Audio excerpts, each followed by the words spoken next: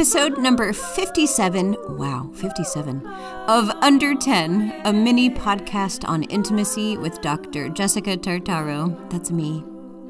Last episode, I invited you to think of desire like an animal. I shared practices with you to help stir this creature awake so that you can ask for what you want. This week, I want to share a related principle that I'm calling how to have the best 2-minute makeout ever. This practice is totally about making out, but about so much more, too. It's about allowing yourself to be in full pleasure with what is, rather than finding what's missing and focusing on what isn't. Be warned, this is an advanced practice, and the more vulnerable you feel, the harder it will be. It can also multiply the happiness quotient in your relationship by 100-fold. I'm excited to show you how. First, let's talk about why it's so easy to focus on what's missing. You are probably already aware that the brain is designed to look for what's wrong, not for what's right, in our environment. It's called the negativity bias and is an incredibly adaptive mechanism.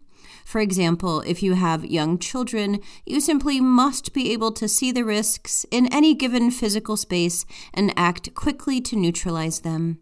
A cup of steaming water at the edge of the counter, the precipitous edge of a flight of stairs, a short curb that leads to a busy city street.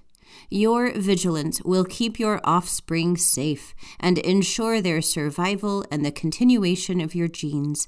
Your brain is a powerful ally in this process.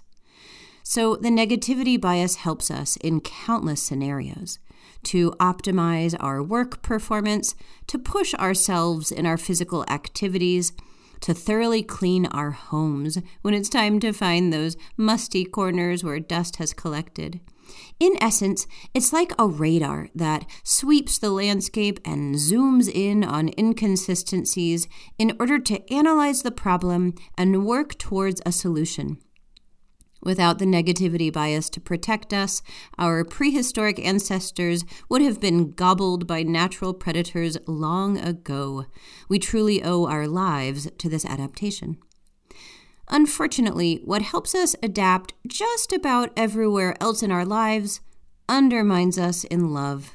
Essentially, the survival mode of the negativity bias just doesn't work when it comes to sustaining our relationships. When it's time to relate to the people our hearts are most enthralled with, we have the chance to figure out how to disarm the sweeping radar and begin to reverse its programming, to train that vigilance to look for what actually is working rather than hone in on what's not. Psychologist Dr. Rick Hanson puts this beautifully. He says the negativity bias is like having Velcro for the bad and Teflon for the good. We glom onto what we don't want in our lives and let what we do want slide right off. For example, when compliments come in, you shrug them away. When it was a lovely evening, you go to bed without giving gratitude for the sweetness. You see only two shades, bad and not bad. You miss the beauty, the textures and colors and aromas of the good. What we want is to teach ourselves to practice the reverse, to make the good stick and help the bad slide down the drain. Here's some hopeful news about all of this. Your ability to calm yourself, even in stressful times, will be the off switch for the negativity bias. If you can find some sense of relaxation, even when things around you are crumbling, you can grow your ability to find and even delight in the good. Think of it like this. When we are stressed out, the negativity bias sharpens. When you are underslept or under high pressure or deeply worried, you get more vigilant, focus more on the downside of things. But when you can catch your stress, get yourself to breathe deeply for a minute or two, soften that tight belly and uncurl your toes, your vision will also relax, and you will be able to notice that where you're sitting is soft, and the sun has just broken through the clouds, and the buds on the winter branches are gently blooming. So, now you have the mechanism responsible for creating pleasure. It's your ability to slow down, soothe yourself, and come more present into your body. Now let's get back to that makeout. Imagine this. You have been flirting with one another all day, frolicking playfully on the long hike where you encountered that beautiful moss-covered hollow log, lightly kissing as you passed the thermos of hot cocoa between you, laughing easily, sharing hints of your desire, and feeling the heat in your body build. The sun begins to set, and you decide it's time to head home. During the car ride, you sing along together to your favorite song that plays on the radio as your heart swells. You walk in the door, you each drop your bags, you glance at one another, and it's on. Grabbing at each other's clothes and shedding them in a trail across the floor, you careen towards the bed. It's the moment you have been waiting for, the chance to join your bodies and fulfill the desire that has been building all day. And when the time comes to fully connect skin to skin, the energy drops. Something shifts. They said something you didn't understand. You said something they didn't like. Your body didn't perform. Their body closed off. There was a cramp, a headache, a drop-off where you expected a peak.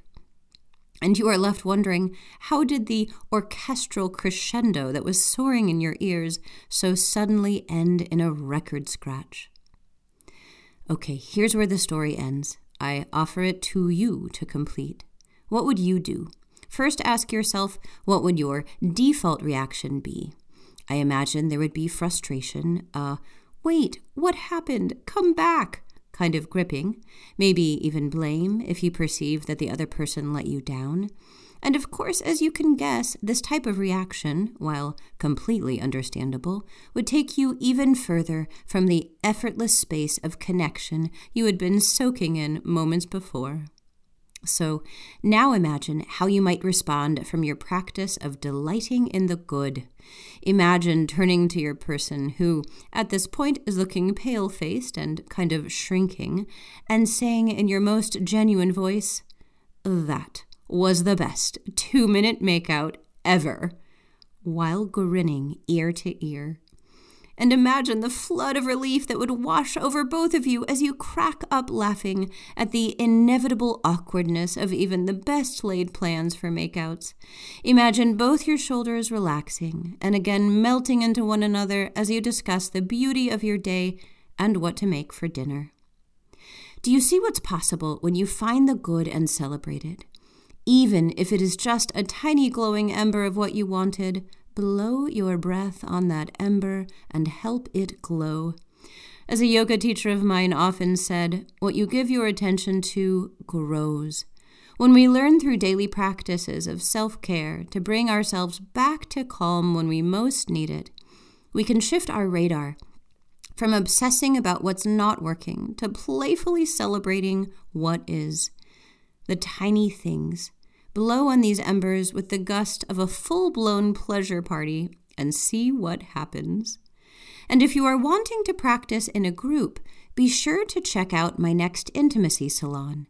It's a once-a-month online playground for people who care about intimacy, want to learn tips and tools, and know that practicing together is just more fun.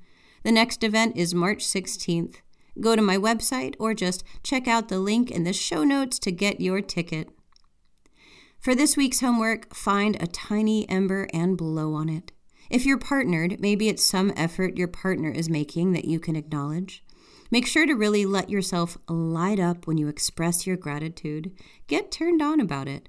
Let them know how your gratitude feels in your body, and watch them engorge with delight at your appreciation. If you are single, appreciate something in a friendship that you can gush and rave about. Or celebrate your relationship with nature by bringing gifts to a favorite tree and singing its praises. When you are looking for evidence of the good, you can find it, even in troubled times. And then it can find you more and more and more. This is Dr. Jessica Tartaro with Under 10. a mini podcast on intimacy.